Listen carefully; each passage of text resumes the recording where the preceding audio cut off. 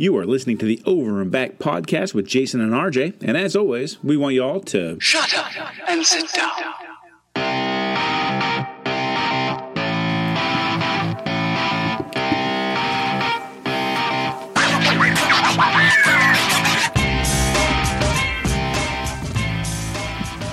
Hey, NBA fans, welcome once again to the Over and Back podcast for Sunday, March 31st, a day I think 50% of our population doesn't think exists.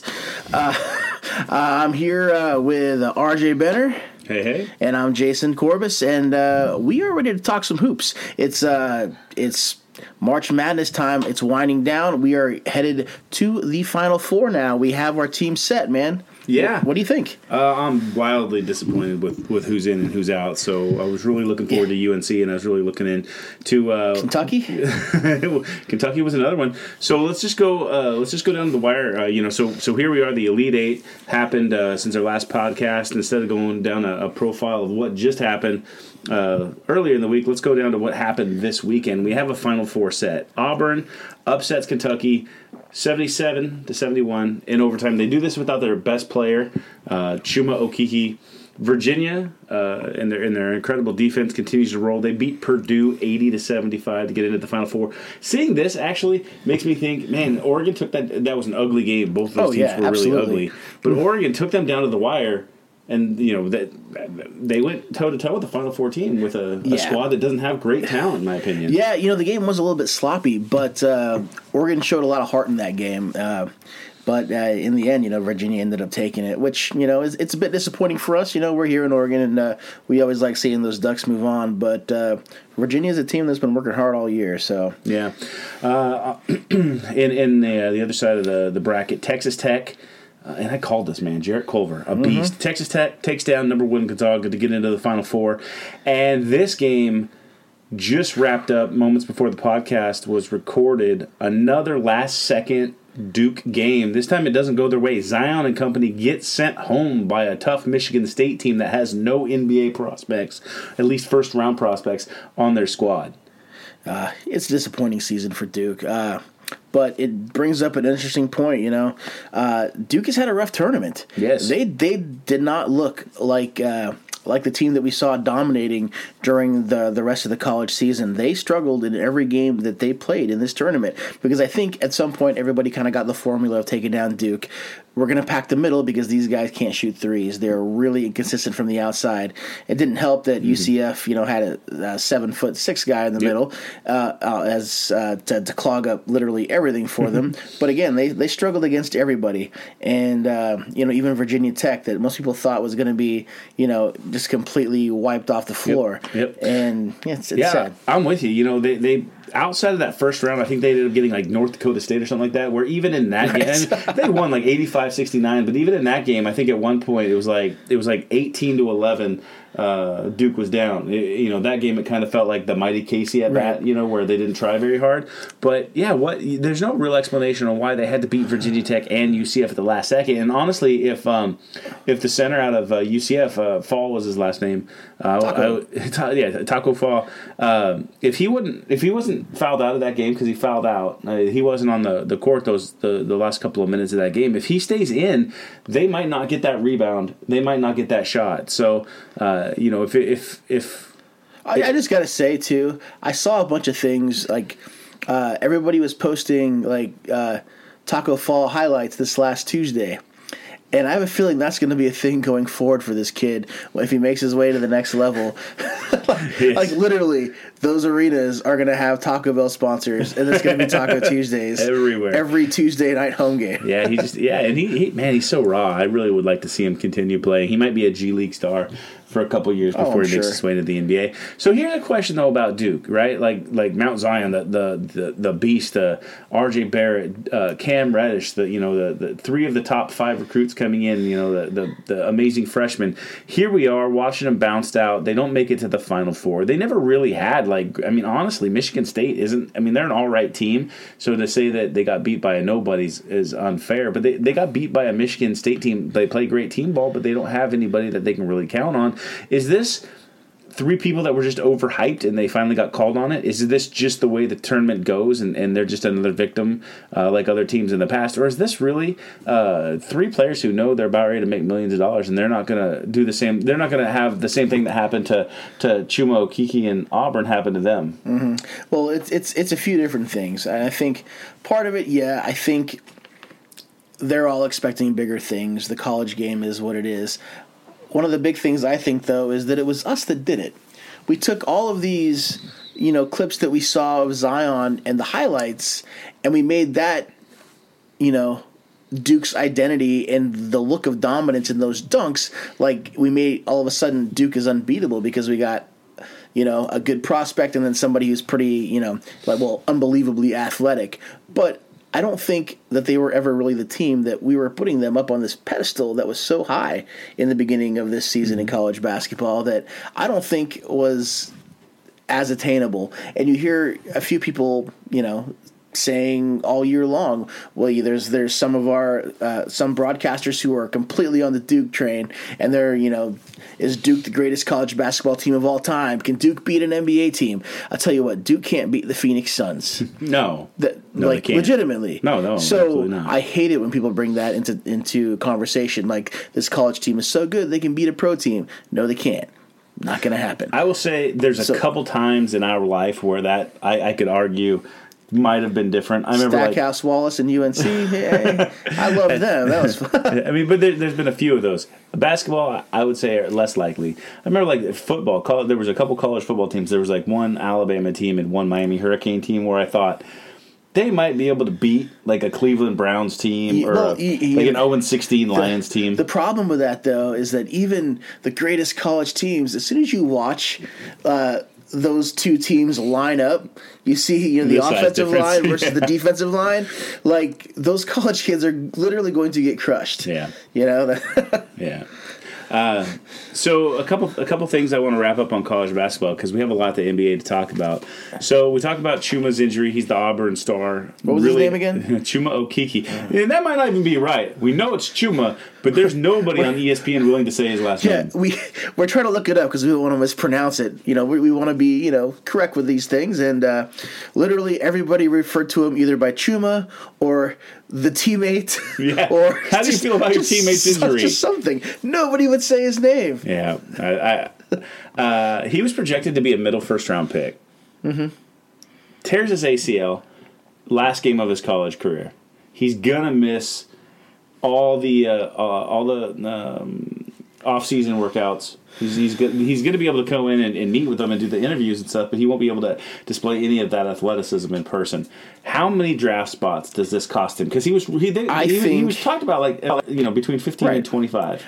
The latest I think he would fall is very, very early in the second round. This isn't something that completely stifles a draft pick. We've seen these cases where a guy is injured. He can't even play the first season, but his draft stock doesn't fall that far. Yeah. And I don't think, like tearing your ACL is a much more common, really, a fixable injury these days, and it doesn't have quite as long-term effects as it might have used to, Right. So, yeah, it's not an Achilles injury. I don't think his draft stock is going to fall that far. A possibility out of the first round, but my guess is probably late first round. No chance of being middle still. Okay. So with the Final Four of Virginia, Texas Tech, Michigan State, and Auburn, I don't care about college basketball anymore. I'm just going to be honest. I mean, we have Jarrett Culver is pretty much the only prospect that's going to have any of my attention. Michigan State has no number ones. Virginia's team is ugly as sin to watch play basketball. Mm-hmm. And the only other decent prospect to watch we just talked about got injured. So are you going to watch this? I don't think I am. I think I'm just going to be checking out the highlights, man. Right? Yeah. This is like people who aren't Spurs fans when the Spurs make the finals. You know what I mean? I love it. Nobody else does around me, so it is what it is. All right. So we talk about players transitioning into the NBA based on what we see from them in college. And we saw a lot from Zion this season. But the question came up, is he going to be a bust? And I don't know how to answer that. Take a shot? It's a possibility. he has a really special game for the college game. He is the most athletic player to come out from college basketball, even high school.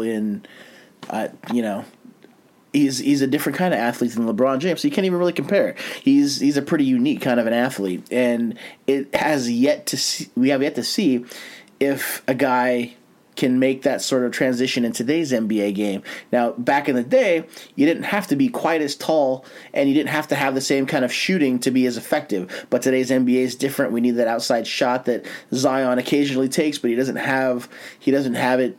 It's not pretty. I will give it that. Sometimes he hits it, but it's not pretty. So we have yet to see if that kind of game can actually translate today. And I think it depends on the team that he ends up, how they end up working their offense to complement him as opposed to just trying to fit him in. Yeah. Because things are going to have to be worked and have to be changed for him to step into a team. And he's going to have to – they're going to have to figure out a way to focus his talents in a certain way for him to be effective. If not, if they just try to slide him in somewhere New York's not very good at changing things. No. He might have a hard road ahead of him. So here's pretty much the team rundown. 75% chance that he's going to land on one of these teams, right? The percentages are. We got our Suns and we have our Knicks and so Knicks and Suns, Cavs, Bulls at this point, right? Mm-hmm. That's a really terrible option. Yeah. All the way around. The Knicks and the Cavaliers have terrible leadership. From coaching to GM to owner, you don't want to have anything to do with those organizations.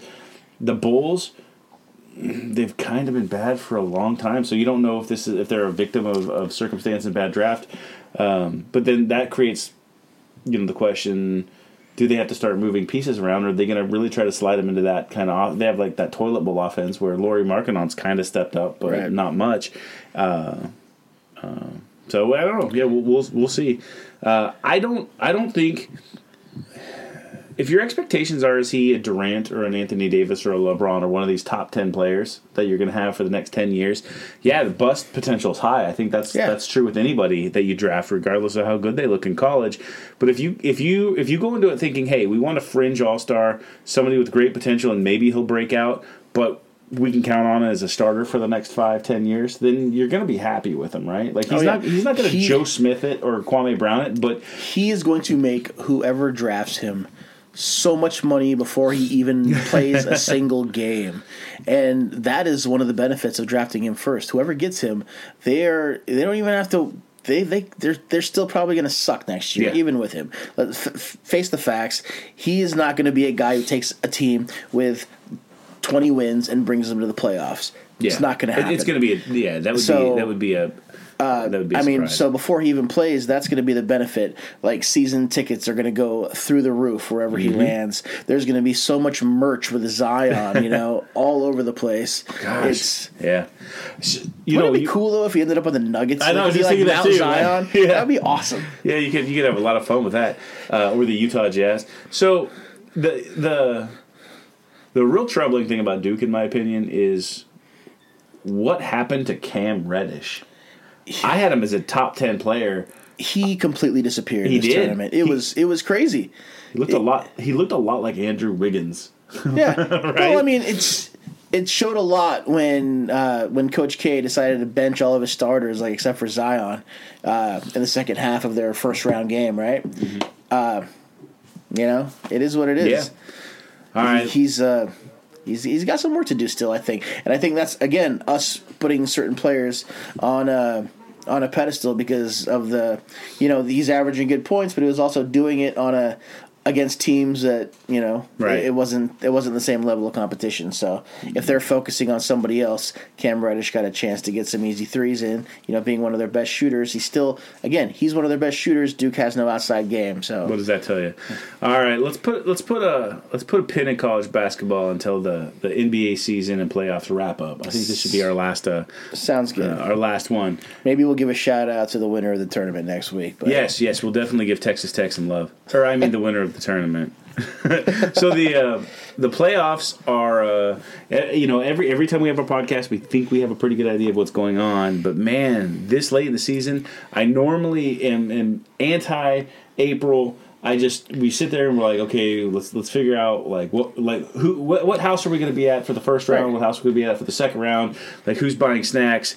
We start making our playoff game plan, but the problem is we don't have any clue how these playoffs are going to be, and I don't remember a year being this up in the air. So a quick recap: we'll go with the Eastern Conference, 6 through 9 separated by one game. Yeah, that's a huge swing. It's insanity. Yeah, the 4 and 5 seeds. You can't call anything. Right, the 4 and 5 seeds are tied.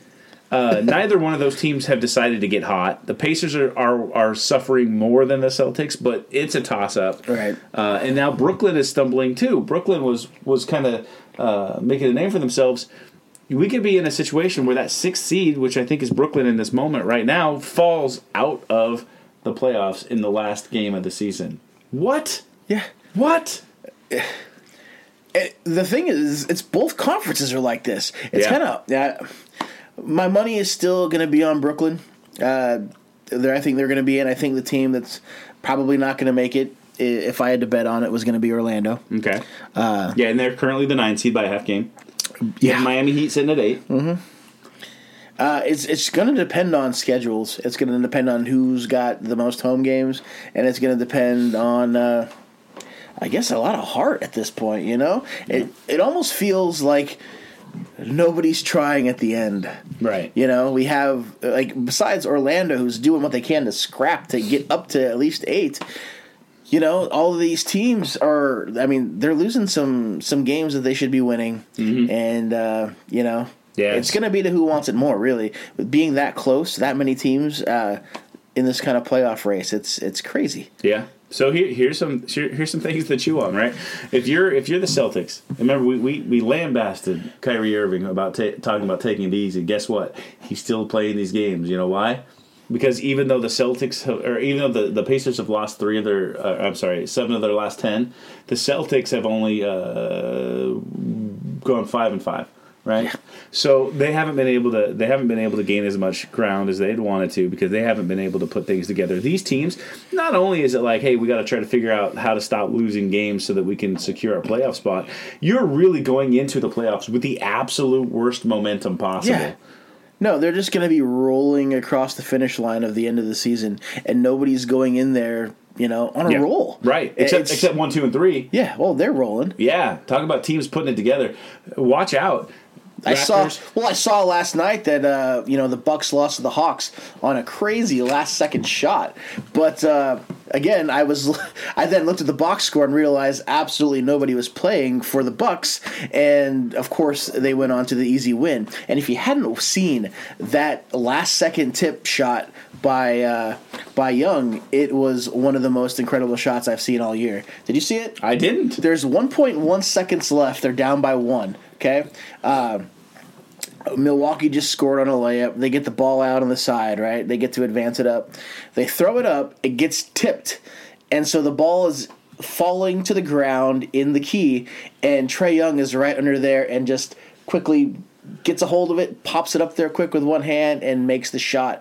And the ball literally leaves his fingertips like the split second before the red lights go off. And it was insane. Nice.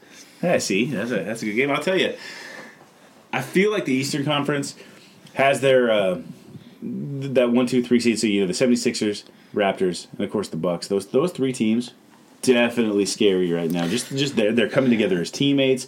They seem to have kind of a confidence and just like a real good security. The rest of the playoffs. The rest of the playoff teams in the East, I feel like they're, like we talked about, they're kind of in they're stumbling and tumbling towards the end of the season. The Western Conference, a little different. What I kind of want to do is kick off our conversation for the Western Conference with a question from one of our listeners. Yeah, hey, Daniel writes in asking what are the Blazers' chances now that Nurkic is out for the season? So we're going to disagree on this, probably. Yeah, we'll see. I think their chances are really good in the regular season to still perform well, keep their seeding really good, but they're not going to be able to play their style of ball, especially with the tight rotations in the playoffs, to be able to advance. And I think their playoff chances to move ahead might be kind of slim to none. Yeah, so I feel like this one, And we'll get into the math on this. We're gonna start this talking about Portland, then we'll go backwards talking about the overall playoff seeding and how the math is going to work. But Portland's chance for a number 1 seed is out the window at this point. Right, that injury stops them. They're going to be stuck in that 4th seed. They were rolling. They were 3 games out of first place with like 9 to go earlier this week, and with Golden State and Denver constantly losing easy games for some reason. Like Denver hasn't been performing as well down the stretch either. They could have snuck in there, and granted, it would have been 8 seed beating a 1 at that point. I think. Right. So instead, what's happened is Houston caught fire. Yeah. And now Houston's got the best chances of moving up, I think. So Houston is 3 games out, so they've taken over the 3rd seed. Portland is now sitting in the 4th seed, 3.5 games out. But of course, the window is closing. I feel like we can lock in Portland in the 4th seed. Yeah. Right. So I think that's a safe assessment. Yeah. So to answer Daniel's question, here's what really matters on if Portland's going to get out of the first round, and that's, in my opinion, that's as far as you can really expect them to go. So if they face Utah in the first round, which is what they're currently slated to do, I believe that's like 99% going to happen. I think they're done. They're not gonna beat the Jazz. Nurkic had a chance to nullify a lot of the effects that Gobert has in the middle. Yeah, and it's not even the defense; it's the rebounding. Exactly. Right? Nurkic does a really good job of keeping Gobert off of the offensive boards, and that would help them tremendously in the playoffs.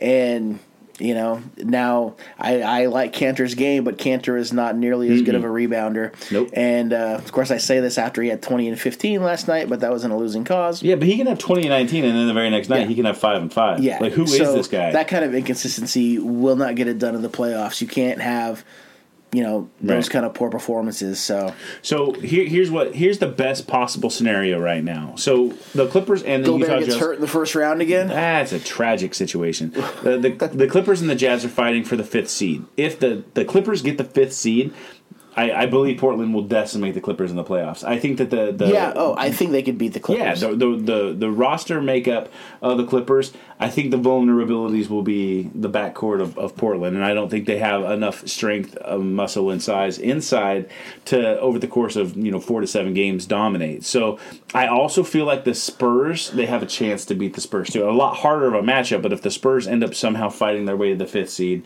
or Portland free falls out, and then the matchup lands that way, I think that they could beat the Spurs. That's it, though.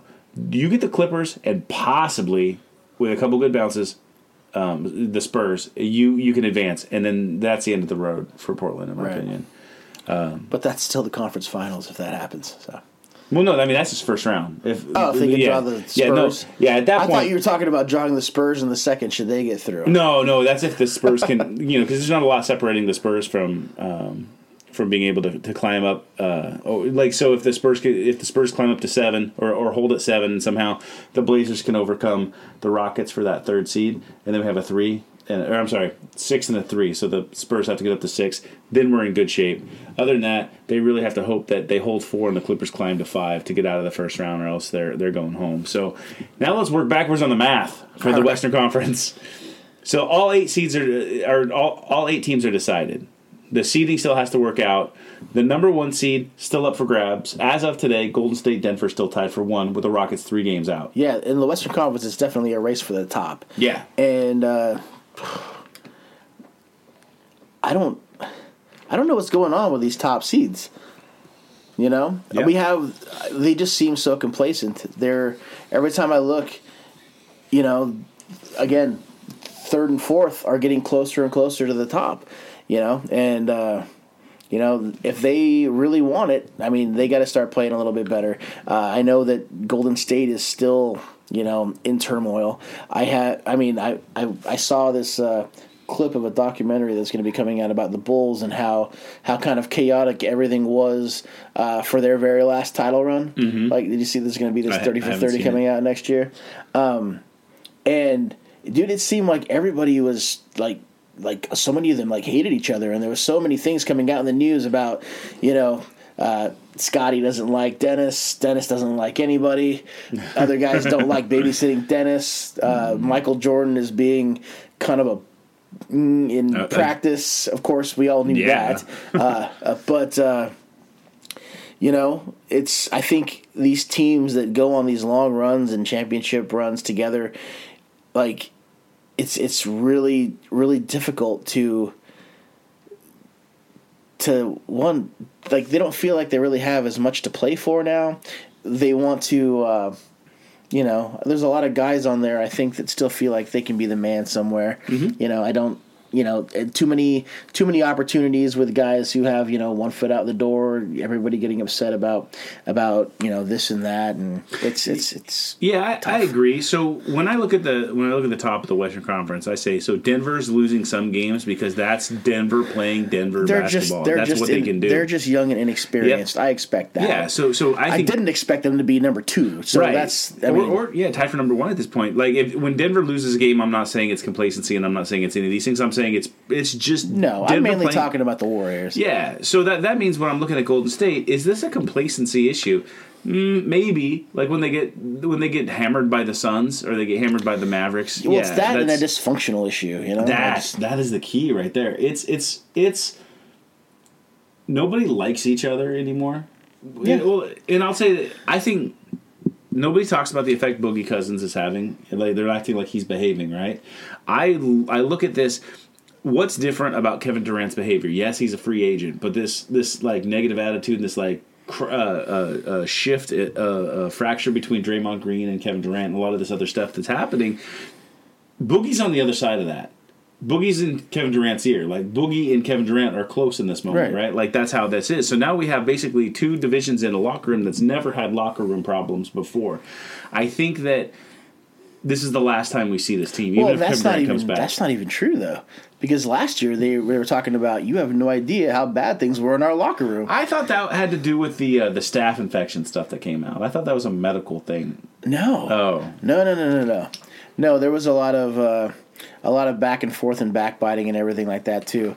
Draymond getting upset with Steve Kerr, like lots of just a lot of animosity, and it's kind of not only is it carrying over, it's kind of boiling over at this point. And now a lot of those things that we didn't know about last year that's been let out in the media, and now all like their closet door is swung wide open, and all the skeletons are kind of showing. So yeah, well, that team's definitely going to be blown up in the offseason. I don't know how many of the people they keep, but I can guarantee if Draymond comes back, Durant's not. If Durant's coming back, Draymond's not. Boogie's not going to be back, and people there's just still assume Clay's coming back, but I don't know. No, I mean, there's lots of guys that say that they're staying, and then they end up, getting an offer they can't refuse, playing with somebody, that they decide, hey, you know what, this might actually work, and they give it a shot. And I would say Clay leaving is definitely not out of the realm of possibility. Agreed.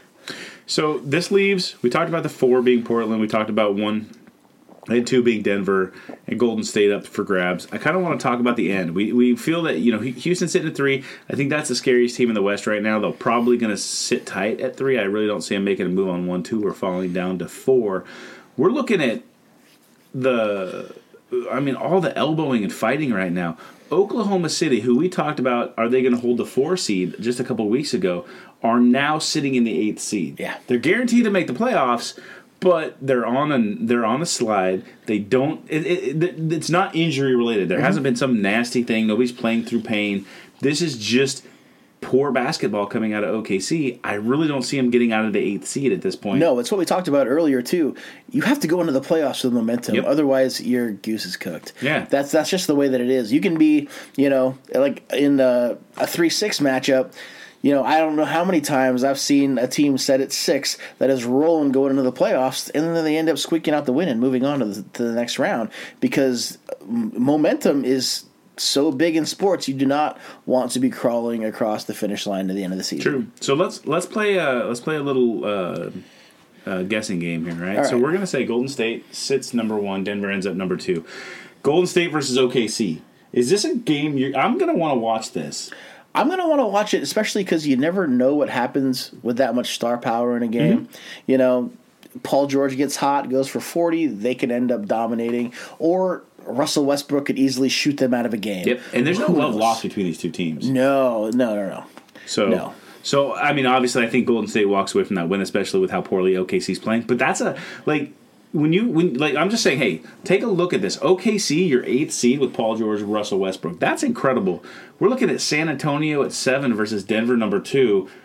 This has to be the path of least resistance for the Spurs to get into the second round. The Spurs have got to match up against Denver because they're not going to take out Houston. They're not going to take out Golden State. I don't even think right now that they would take out an injured Portland squad. Yeah, I don't think so. But, the playoffs can be very interesting. And, again, too, when you're running an 8-man rotation, you don't have to worry about all these less experienced guys on your bench. Things tighten up in the playoffs. And, if anybody knows how to make adjustments to match up against somebody, it's Pop. So. Yeah. So I'd say that's a best case scenario for San Antonio is going up against that inexperienced Denver team. Now we have the LA Clippers sitting in 6 versus the Houston Rockets at 3, and I get that the Clippers are somehow playing good basketball, and I know I preach team ball, and that's kind of what they do. But my goodness, a hot Rockets team versus this Clippers, is it a sweep? If those two were to match up, and Houston was not rolling the way that they are, it might go 6, but I see this thing going 4, maybe 5. Maybe the Clips can sneak one out in L.A., but Houston's going to steamroll them. So I have, for the final matchup, I have Utah versus Portland, and we kind of teased about that a little bit. I don't think, if Portland's facing Utah, I don't think that game goes 7. I think it's probably a 6-game series. Yeah, I mean, Portland squeaking it out is not out of the realm of possibilities. Their 2 guards can shoot them into any game. Yeah. There is really no counter that Utah would have if both those guys get hot. They got Mitchell. They could hope for Joe Ingles to splash 8 threes on him. But Dame and CJ, when they're rolling, they can pretty much beat anybody.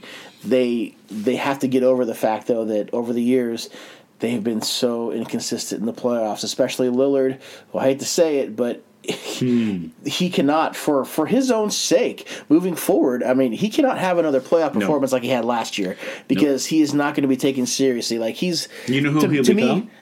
Huh? You know who he will become? Huh. He'll become a Carmelo / Vince Carter type of star. Yeah.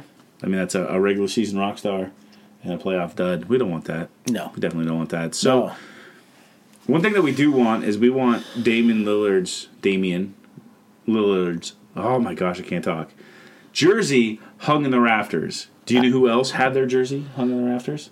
Yeah, there was a couple this week. Very, very cool. Yes. So if you want to kick things off, I'd like to give you the opportunity to speak about your San Antonio Spurs. Well, the second jersey that was hung this week was none other than number 20 Manu Ginobili.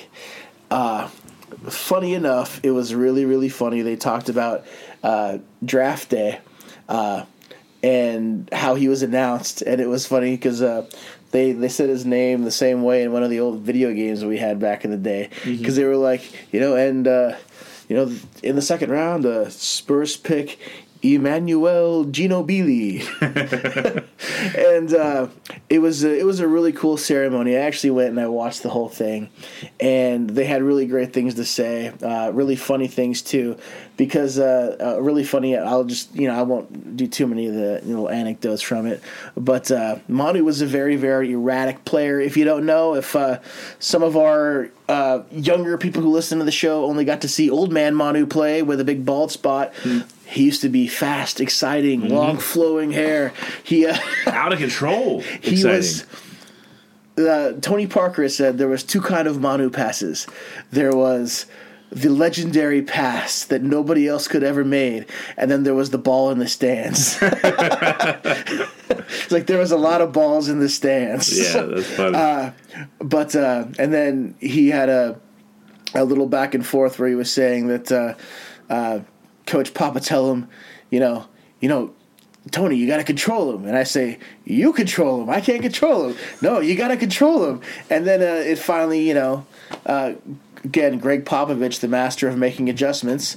This is what helped his coaching career as far as making those kind of adjustments. They came to a point where they let Manu be Manu, and he became legend after that. So I'm a huge fan of this, man. This guy's been a Spur He was a Spur for 16 years. His entire career. Didn't play anywhere else. And no offense to the Avery Johnsons and certainly the David Robinsons, but when I think of San Antonio Spur greatness and I think of those teams I really couldn't stand in the playoffs. And he was the only thing exciting about them, I gotta say. I'm just saying, when I think of those teams, I think of three men standing next to each other, right? I think of the legendary Tim Duncan, I think of Tony Parker, and I think of Manu Ginobili. Right. That's it. Those are the three. And I know great players have come and gone, and they were parts of those championships teams, you know, the Robert Horrys and whatnot. But it was those three men. So, yeah, absolutely hang his jersey in the Raptors. Yeah, he gave you 16 years. One last thing that came out about it was, you know, we all know that Tim Duncan's going down as the greatest Spur of all time. But that being said, what people are saying about Manu is he's the most beloved Spur of all time. And the difference being, there was a guy who wrote into the Starters podcast, and he had said the main difference in being the greatest and being the most beloved is the same way I feel about if I were to meet those two. If I met Tim Duncan, I would want to shake his hand for a job well done. If I met Manu Ginobili, I'd want to give him a great big hug. Right? So, yeah. So I think that pretty much put a nail on the head right there. So perfect. So I'd like to go ahead and take the lead on the next jersey. Yeah, you bet. That was retired, but just because I got some pretty strong feelings about this one. Chris Bosh's jersey got hung in the rafters for United Airlines Arena in Miami. And I want to say this was the 26th, 27th of March when this happened. Right. What? Yeah. What? Chris Bosh gets his jersey retired. So he was the third best player on a by a title made team starring LeBron James. He gets in an ugly spat with the Miami Heat because he wanted to jeopardize his life by playing with blood clots, and the team wouldn't let him. And we're going to hang that jersey, the third best player, for 4 years. And he gets his jersey retired. We talk about Manu. He was the third best player for 16 years. Beloved. Everybody came out to watch him, and he was wild. Chris Bosh was a guy who'd give you 15 points, 8 rebounds, and just kind of chill. He could have been insert player here. He was Kevin Love. He was one of these players, and we're going to hang his jersey in a place where he doesn't deserve it? Dude, you took the complete opposite road down this that I thought you were going to. Oh, my gosh. Oh, my goodness. The fact, and you know what? Here's some icing on the cake about hanging Chris Bosh's jersey, and you know what, Pat Riley? I hope one day you stumble across this podcast because you were an idiot. So, and I get when you plan this out, you don't think that like your crap team in the dead of March is going to have a game that matters. But you literally are facing the Orlando Magic for the 8th seed. They're a game and a half behind you. And you ice your team with the lead at halftime with a 20-minute speech from Chris Bosh. Does he have 20 minutes of things to talk about in his time in Miami? Well, first 10 of it was spent yelling back at the crowd and trying to get them hyped back up. But, man, you went real harsh on Bosh like it was his fault. Well, you know what? Maybe if they had won not one, not two, not three championships, then we'd be talking. I totally agree with you with the fact that he iced his team and chose the really wrong time to do that. If you're going to do that, retire his jersey on opening night next year. Yep. You know, championship teams get iced from ring ceremonies all the time. So, you know, it's no big deal. Do it then. It wouldn't have made any sort of difference. There was really no significance about having it on this date. They lost that game. Yes, that's what I'm saying. Is I agree with you not doing it because, excuse me, it was very, very ill-timed. Mm-hmm. But I think you're not giving Chris Bosh enough credit for what he did. So Chris Bosh, now I'm getting glares. So yeah, he was the third best player on that team, but he also, you know, like Manu, accepted a certain role. Now Manu never averaged, like he wasn't a 25 point a game guy, you know, season after season. He accepted a role coming off the bench. So Chris Bosh accepted this role as third man, and he was still a very solid rebounder. I don't think it was quite like, I think it was a little bit higher than you're remembering at 8. But he was also Please look it up. He was also what the game is today, ahead of his time, being a stretch four that everybody wanted. Now, that kind of basketball wasn't as popular as it is now, and he gets a lot of credit for making that kind of adjustment to the game as a whole. And again, he had physical good years in him, but this kind of medical condition. And I cheated a little bit. I watched an interview with him, and he took it really, really hard that this happened to him. And he came back even after his first stint with blood clots. He came back, and he had a really good season. He made the All-Star team again without having LeBron on that team. Mm-hmm. It was his first year back in Cleveland. He was scoring 23 or 25 points a game before the All-Star break at that point, I think. He was having a great year because he didn't have to defer as that third role position anymore. He was really, really solid. This is, the 15, 16 points a game that he was getting was pretty much by choice. And that's what worked for the system.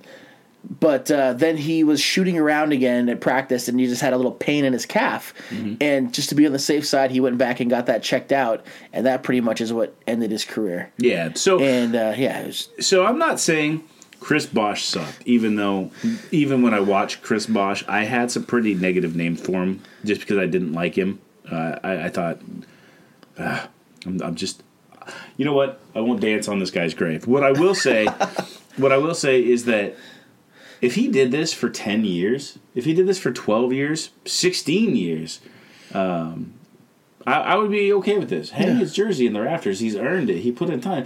This guy played like 4 good seasons and a part of 2 other seasons for you. You won 2 titles because of somebody named LeBron James and Dwayne Wade, not because of somebody named Chris Bosh. The best thing Chris Bosh did for that title was tip a rebound to Ray Allen for a 3-point shot. That's essentially like Chris Bosh's claim to fame when it came to that team. I'm also a little bit surprised that Ujiri hasn't retired his number up in Toronto first. He walked on him. He gave them a lot of good years. Yeah. And you can't, I know. It is what it is. Right there at that point, it was a different guy running the Raptors, and they weren't making any moves to make the team better. And I don't blame him for walking at that point. I agree. I think it was his 6th or 7th season at that point. 7th season. Yeah. It was 7th season. So that would be like getting pissed off at Devin Booker for leaving the Suns right now the way that they are. You know what I mean? Right. In 4 years from now. You can't. Yeah. Why did you sign that? It's... No, I'm with you. I'm just saying if you're going to hang his jersey... that's not a 4-year commitment type of thing. We shouldn't be doing that. And they're going to do the same thing with LeBron. And it's ugly. Think about great players that have come to the Spurs and gave you 4 years of their prime and then bailed. Let's hang LaMarcus Aldridge's jersey. You know? LaMarcus Aldridge is a good player. Maybe he gets you a title. He doesn't. But he's not getting his jersey retired. But that's what I'm saying. He gets you 4 years. And he didn't win that many titles, though. And one of the points, as much as I disagree with what Pat Riley did, one of the points that Pat Riley made in his speech during Bosh's ceremony was the fact that there is 0 championships in that run without Chris Bosh. Okay, but they could have got here you go. Here you go. Are you ready for this one? Do you know why there weren't any stretch fours at that point? Do you know why Chris Bosh was on that team? Do you know why it was Chris Bosh? Because Carmelo Anthony changed his mind. That secret deal was Carmelo, LeBron, and Dwayne Wade going down there until Carmelo went, wait a minute, I don't want to win basketball games, I want to get paid. Inside the big contract. And then they scrambled and got Bosh. These are things that you can't hold against Chris Bosh getting his jersey retired for. You know what I mean? I can hold the 8 rebounds and 6 rebounds the final 2 years of the... I don't know, I'm just saying. All right. You know what? Congratulations, Chris Bosh, on getting your jersey retired. How about that? There's never been a more sincere statement. Let's talk about something we'll probably have a lot more agreement on, which is the All-NBA team predictions. We have one name, that 2 names, probably 3 names that are going to be on each other's lists, and then we'll debate the other 2. So, would you like to kick off one by one, or would you like to say your whole list? Let's go ahead. Let's work our way from, since it's the most controversial position that they want to get eliminated from the All-NBA team, the center spot. Let's work our way down from 5 to 1. Perfect. I'll kick 5 off then. All right. I picked the Steve Miller Band for mine. Really? The Joker. I got to say, that's a very good pick. Who was it? I can't remember who it was. It was on Inside the NBA, something like that. Maybe it was. Wow. Anyways, it doesn't matter. It might have been Baron Davis was saying. I think it was Baron Davis on a Players Only broadcast. Which, oh man, those are hard to watch. Was saying that Jokic, with his all-around game, the things that he does in the court, the way he handles the ball, how effective he is inside, is like a white Shaq. Which was, and you hear Shaquille O'Neal, he's going on, and you just hear Shaquille interrupt him throughout the whole thing going, don't say that. No, you need to stop. Don't say that. Stop. That's awesome. It was one of the hardest things to watch because you could tell. I think Shaq wanted to body slam him through that table. Yeah, he does not play anything like Shaq. No, not even one bit. So I didn't understand that analysis. That being said, Jokic has an amazing all-around game. He dominates the game in a different way, being an all-around player, and he has stopped taking games off like it was happening in the beginning of the season, and he's been far more consistent. Yes. Like the last 2/3 of this year, and he's got my vote for the top spot. Nice, we're in agreement on that one. So I'll say this: Embiid was a name that I thought about for a while, but his mouth. Honestly, his mouth alone puts him on the second team just because he gets so wrapped up in one part of the game that I think it costs his team. Yeah, I think the way he's also limited. He's still, he doesn't play back-to-backs, and I that's why I have a hard time to vote for him. And again, his mouth, big time. Well, he's up on the Twitter. I think, and I think it causes problems for his team. And he puts his team in unnecessary situations with his mouth. I'll say the last thing about Jokic that I really and I don't know if it was you I was talking to. It probably was. This is what Arvydas Sabonis would have looked like. Like he looks like how I imagined Arvydas would have played in the NBA before he became this player that he is. Like. He just you dump the ball in. Even when he was in Portland and we saw that shell of him, he could make sure that the best shot was always being taken, and that's what I see out of the Joker. But I think that he is a lot closer to an older Arvydas than a young Arvydas. Now, if you go back, watch some clips on YouTube when he's playing. I'm guilty of that. I haven't seen a young Arvydas at 7'2". He was so quick and athletic. It was ridiculous. Really? He could jump. Some of the dunks he was throwing down, he was a little more dominant than I think you're giving him credit for right now. But it is a really good comparison, probably towards pre-injury, because Arvydas had 2 bad knees by the time he came over here, and that's why he was kind of a shell of himself. But I didn't even know he had knees. I thought they just did that thing that they did to the dad on Family, on King of the Hill. Right. I got no shins. But Jokic doesn't have that kind of athleticism, and it's really funny watching him flex and do a double bicep on the court for some reason. You better be stacked if you're pulling off that pose, and he's not. I don't want to talk negatively about him, but he's not athletic. He's smart. He's a very smart, intelligent player, and he dominates the game with that. Yeah, and again, I don't have like a deep knowledge of Russian Arvydas. I just assumed that his game was slightly quicker. Lithuanian. Wasn't Lithuania playing in the Russian league? No, because I thought that was the whole problem, is that he couldn't play because of the Soviet Union's. Yeah, well, I'm just saying he had he wore green. Okay. I will say you know far more of international basketball than me. I thought the reason he couldn't come to the NBA was the Soviet Union, so I just assumed he played for some Russian team. So what I will say is. Good comparison, good pick. The Joker's the man at the 5, but that means we have 2 forward positions to talk about. You want to kick us off? Yeah, this one is it's a tough pick. I'm not a big fan because of the way this season has gone for Golden State, but I'm going to go with Kevin Durant at one of the forward spots. He's the most dominant offensive player. James Harden scores more, but I guarantee if Kevin Durant got as many shots as James Harden, it would be a different story. So I'm going to give you a bailout here. because I feel like you're going to put yourself in a really bad situation on the next forward pick. Because on this very podcast, I have you on wax proclaiming that the NBA's most valuable player was Paul George, who was a forward. If you pick Kevin Durant in this spot and you don't pick Paul George, we have a problem. Well, I already told you last week, and I already brought that up, that Paul George has kind of been falling the last few weeks. That hard? Because I really out of MVP contention he has for me. And All NBA. Well, again, when I'm thinking about All NBA, I'm also thinking about the fact that the Thunder have also dropped to the 8th spot. Yeah, and it's really hard to give All NBA awards to somebody who, a team that is right on the verge of not even being in the playoffs. If Minnesota and them weren't so bad. So. Okay, well, you're making for a really poor podcast because I also have Kevin Durant on my list of all NBA players, just because from a skill level and from a contribution for wins, he's still that guy taking the shots. He's still the guy that's carrying those teams. He's having those ridiculous 11 for 12 games, just making sure that they win. I mean, his game is solid. He's got All NBA. Can't stand him. I think he's a cancer.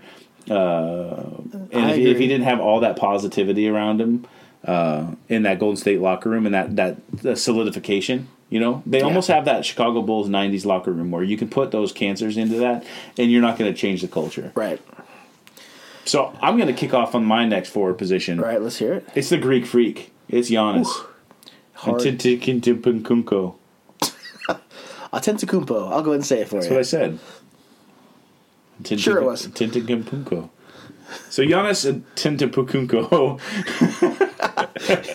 Stop trying to pronounce all the letters. He's my MVP. He's hands down the best player. So of course he's going to get my All-NBA first team nod. I mean, this guy, you could put him in just about anything. I could argue that he's my most improved player. He's my most valuable player. He's the defensive player of the year. He's just an unbelievable talent this season. Coach of the year. No. That's to his credit. He seems to be more player than he is manager. He's a very coachable kid. It's good to see. Yeah, he's not sitting there playing games. He's like, hey, this is my team. I love my team. Yep. Now we go to what we have to disagree on one of these positions, but the one that we don't disagree on would probably be James Harden. Yeah. Yeah, it's hard to not put a guy averaging 36, as our shooting guard in All-NBA. It's, as much as I would think he would only average 18 points a game if they would just call traveling on that step-back shot. Hands down. He's not my MVP. Just because I really think that Giannis's all around game and the way he dominates on both sides of the ball is going to get him that this year. Okay. Don't get me wrong, Harden's got a chance at it, but he belongs in the first team. I love the fact that James Harden put up 50 last night and nobody's really hyped. They're like, he did it again. Yeah. We still have to be amazed at 50, right? We can't just act like it's and I love the fact that he's not taking 50 shots. I loved watching Kobe Bryant play basketball, but if Kobe was putting up 50, I would groan a little bit because I knew that was 45 shots. Yeah, well, here's the thing, is that when Harden struggles, the Rockets lose. Yep. And that's just the way that it is.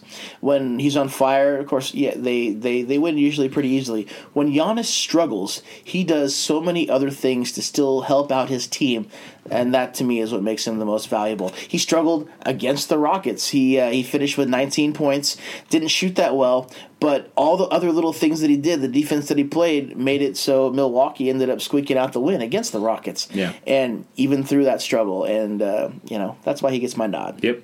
That is putting us in a position where we're going to probably disagree with this one. So the last guard position. All right, let's hear you. Oh, me? Okay, I got the Chef. Do ya? Chef Curry. Yeah, still exciting. Still a great shooter. Still somebody who can single-handedly destroy any team in the league. There's nobody that can heat check him. There's nobody that's gonna. I don't think there's one player in the league that can stop him from just.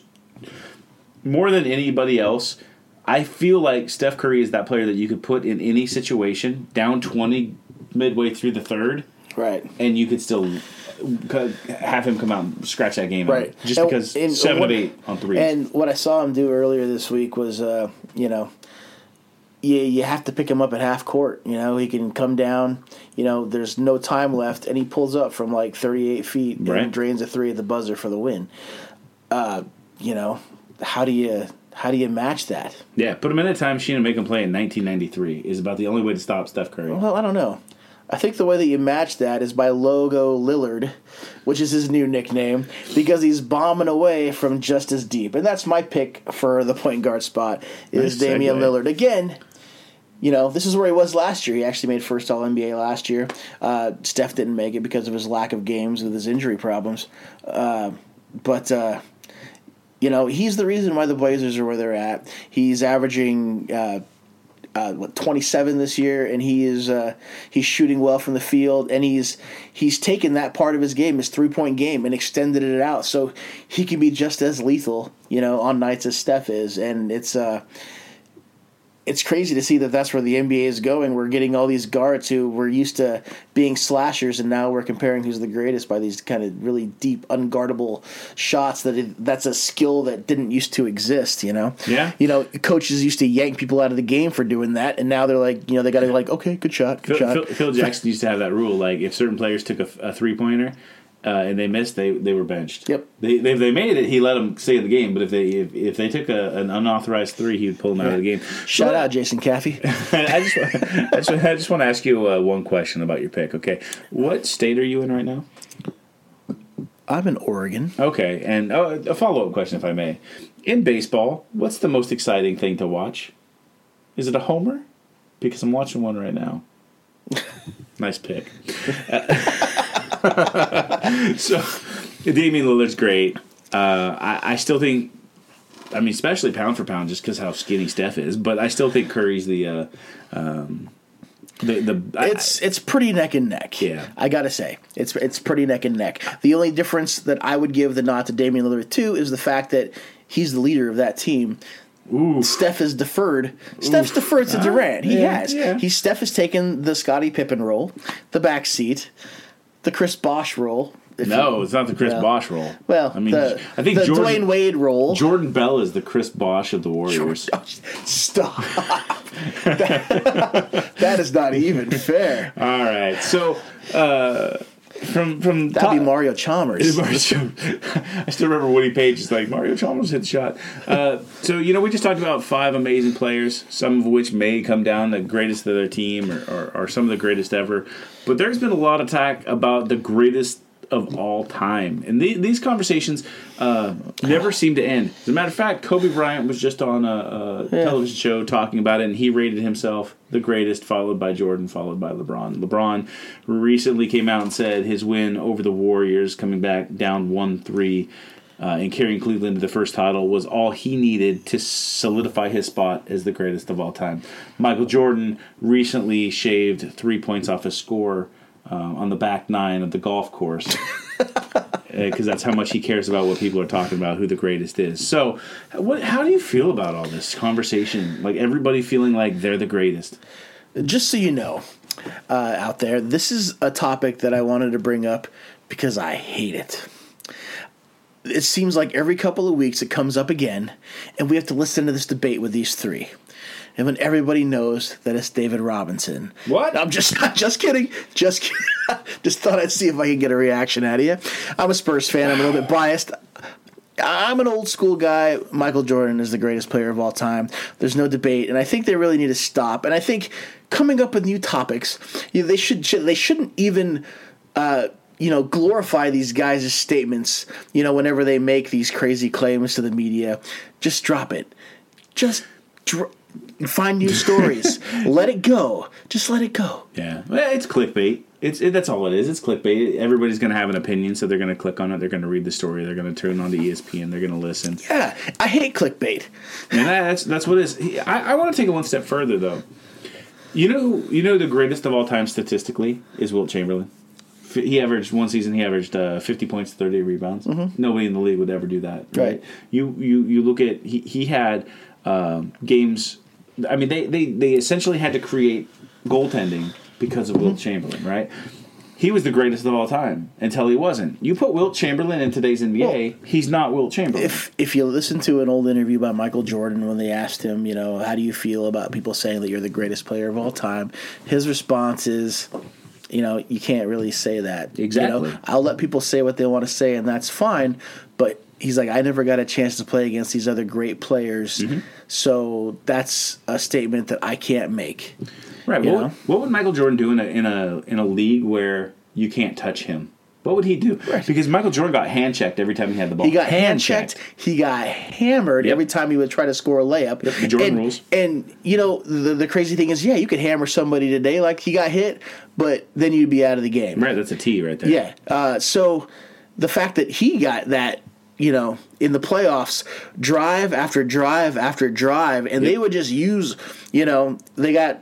the Pistons, for instance, they would use 5 of their, forwards and their back centers, both of their centers and all their forwards, to collapse the middle and just rack up those fouls, clobbering Jordan every time he went to the hole. Why not? Go for it.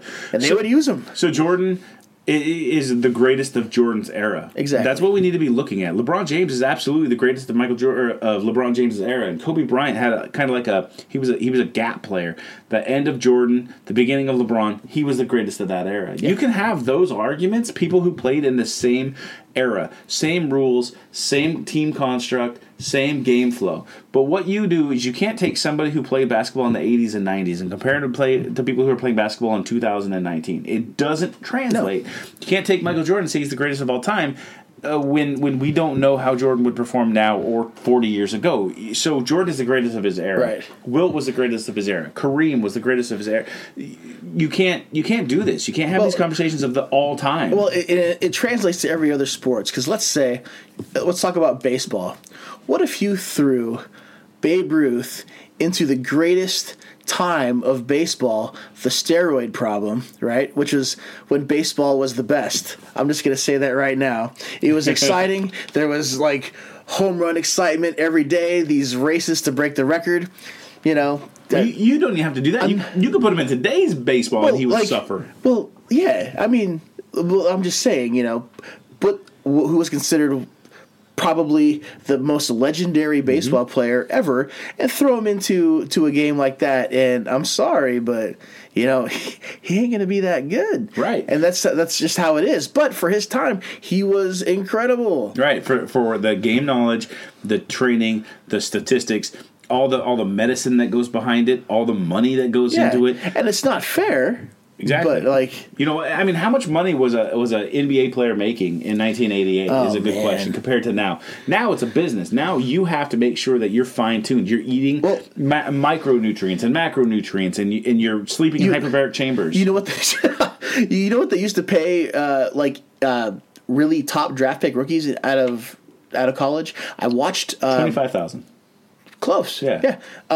And it was the interview with Charles Barkley. Is this a playoff interview?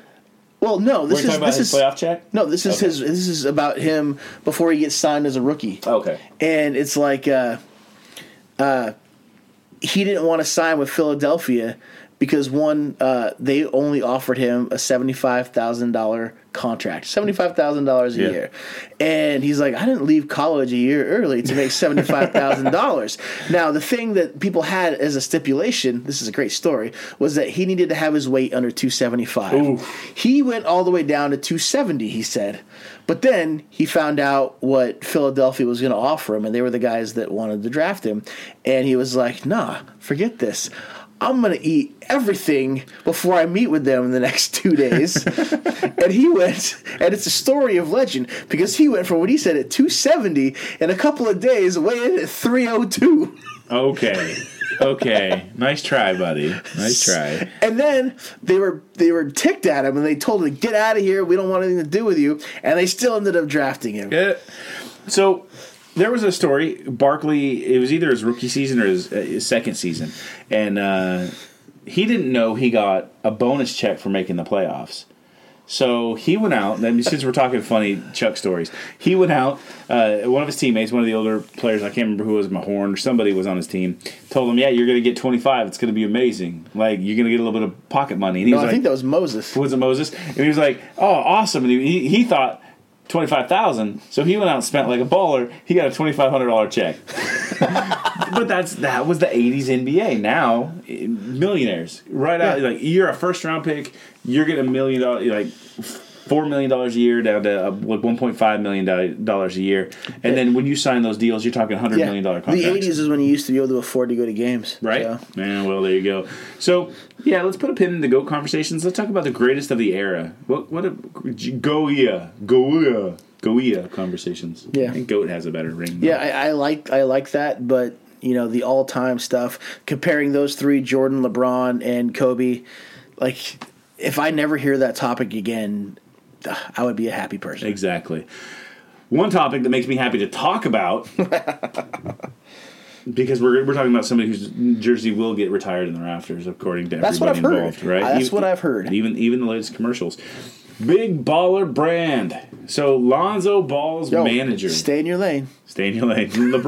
Lonzo Ball's manager has a pair of Zo2s, opens up a dumpster chute, drops them in the trash, closes it with a hashtag dump your merch, which is a play on the Big Baller Brand get your merch hashtag that they pushed out when the shoes originally launched.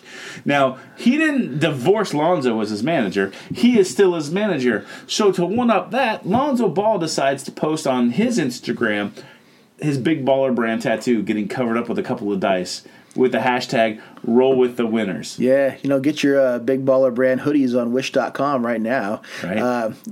It's a thing of beauty to watch this company fold. It's they came out full of hubris. And I didn't know this, but you just told me a story about when people didn't get their gear. Oh yeah, it was great. So if you don't know, people are ordering these Zo2 shoes for $500. I'm sorry, if you're going to spend $500 on shoes, go buy 3 pairs of Jordans. That's all. But anyways, they're not getting their shoes for like months sometimes. And so people would write in emails to the company like, hey, I paid a lot of money for these shoes. I was told they were going to get to me in a certain amount of time. It is way after that. What's going on? And the replies they would get is, you need to stop writing in. You're just a small baller.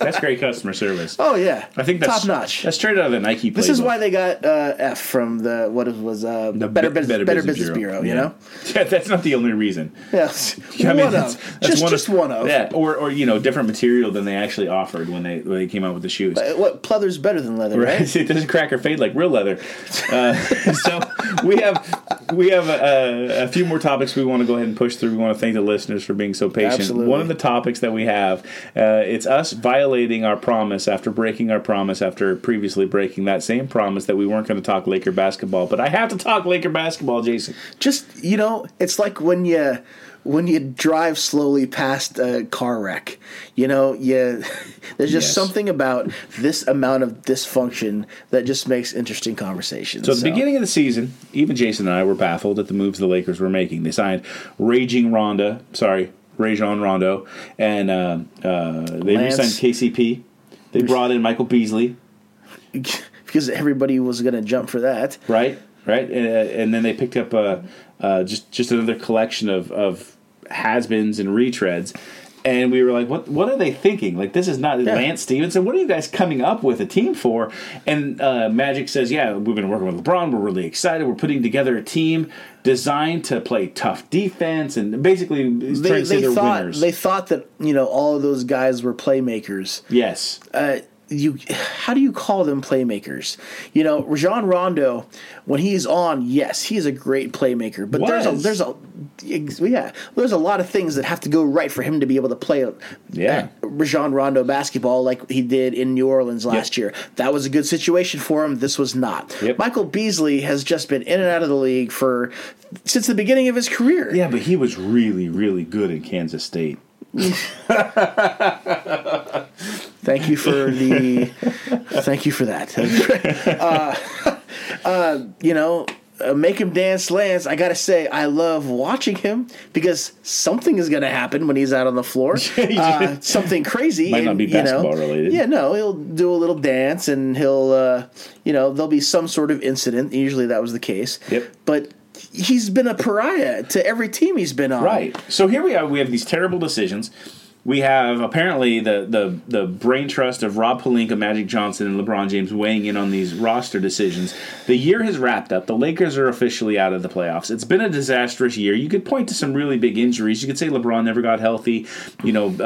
Significant games missed over 30 games. You could also say he's old. Right. Significant games missed by Brandon Ingram, Lonzo Ball. Kuzma was in and out of the lineup a couple different times. But instead of pointing to this and saying we have something to build to the future, what we hear is LeBron James, through sources, leaked out that he was never happy with the roster moves. Not just the trade deadline stuff, but the roster construction to begin with. And he's trying to distance himself from the decisions of this team. By the way, leaked through sources means you're too much of a coward to talk to the media yourself.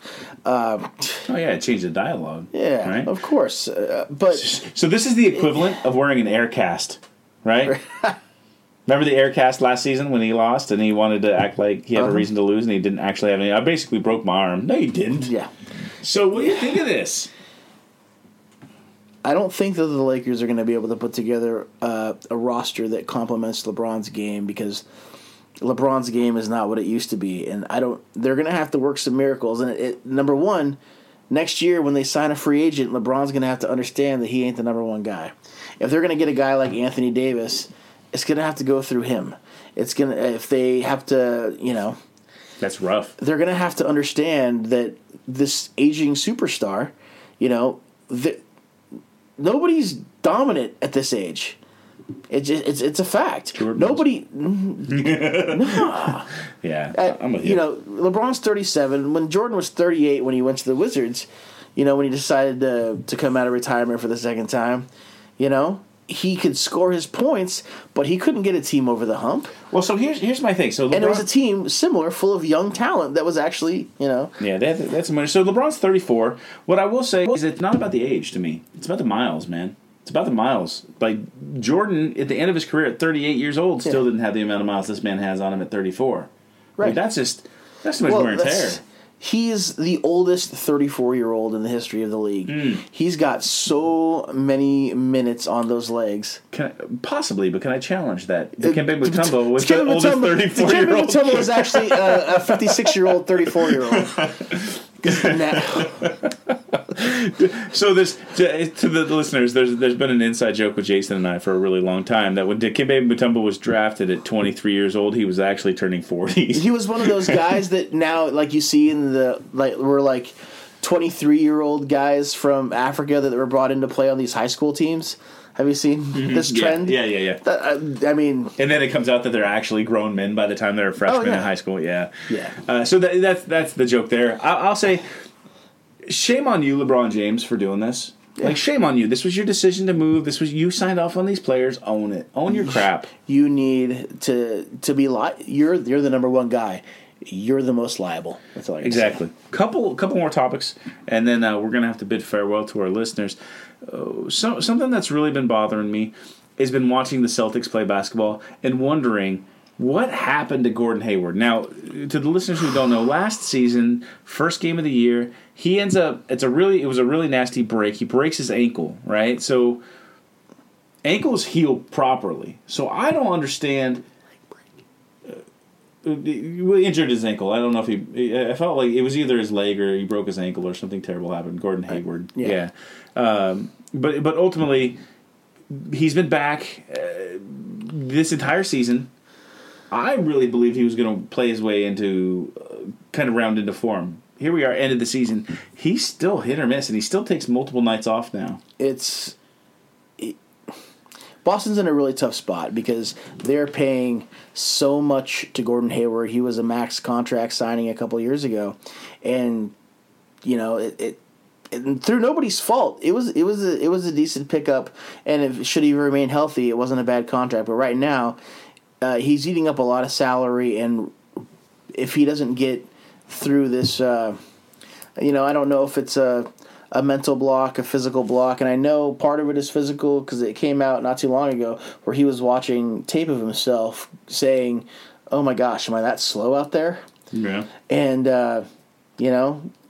maybe Boston can work out to some sort of agreement. Maybe he can get bought out. Maybe something can happen. But Gordon Hayward is is set to just play himself out of any rotation. Yeah. The only reason he's getting minutes is because they're paying him so much money and they feel obligated to at this point, I feel. Yeah, and he's a really popular player in the league. He was always a really exciting guy to watch. He's always a great teammate. Yeah. But so Brad Stevens too. He's been buddies with Brad Stevens since his days in Butler. Yep. So, So and a correction when I said broken ankle, it was a dislocated ankle and a broken tibia at the bottom of his tibia. Which if you ever watch the video of the injury, and I wouldn't recommend it. You could clearly see that foot was pointed off in a clearly different direction than it ever should have been.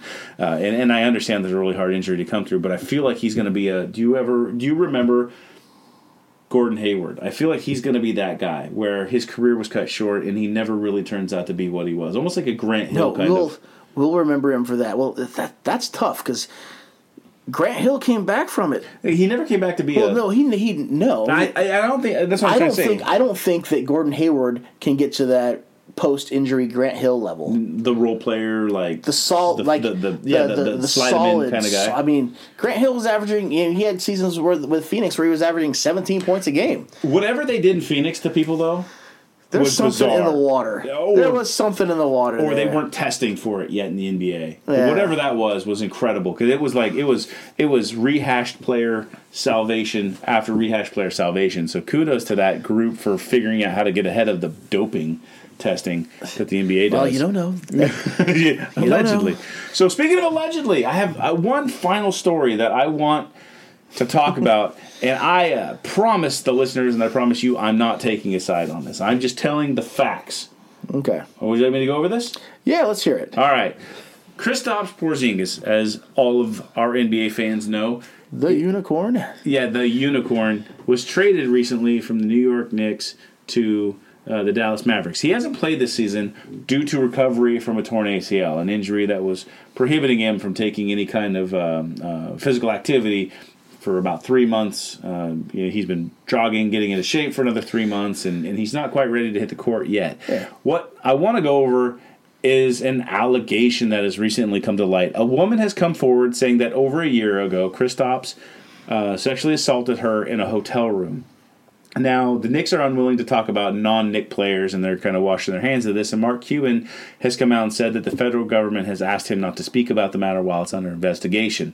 There has been information released, mainly from her attorney, that the reason why she waited so long. Now, I was expecting this to be, shame or fear, the normal things that women have to overcome to come forward. But it was because he reneged on paying her the $68,000 that he promised her. Who? Kristaps Porzingis promised to pay her $68,000, and he didn't do it.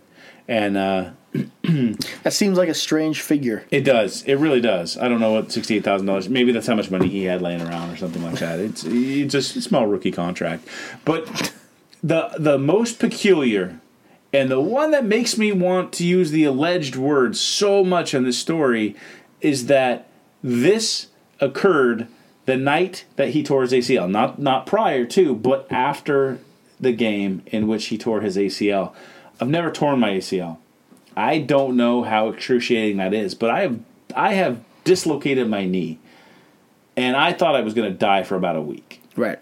I would say I think he spent a lot of time at the hospital that night.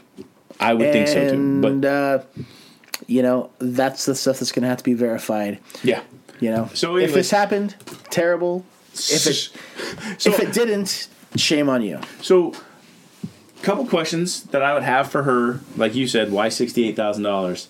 Because that is the most arbitrary number.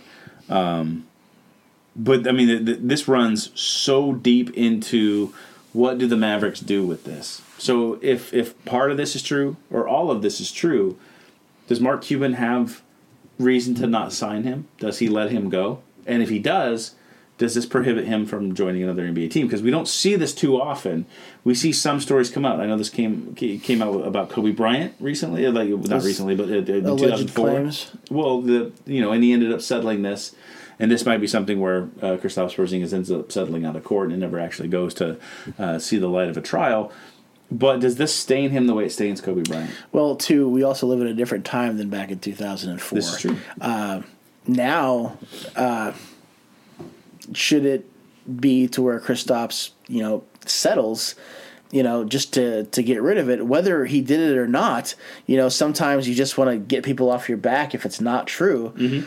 I mean, it looks a certain way to some people, and now through social media, it can tarnish somebody and ruin somebody so much easier than it used to be able to. True. So this is what I really do wish for.